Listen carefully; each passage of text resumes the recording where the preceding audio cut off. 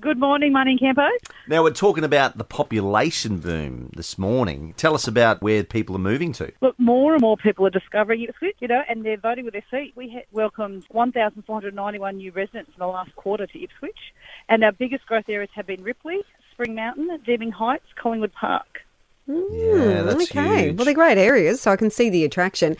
And obviously from what's been going on with the COVID situation down south, people are keen to move. And I've actually seen so many people do the same thing from down south. So, yeah, I can expect more of that, I think, next year, hearing more of that kind of situation. Yeah, look, we certainly welcomed over 6,000 people to Ipswich in the last financial year.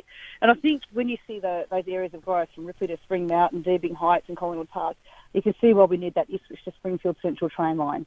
We desperately need it. 70% of our growth is going along that corridor there.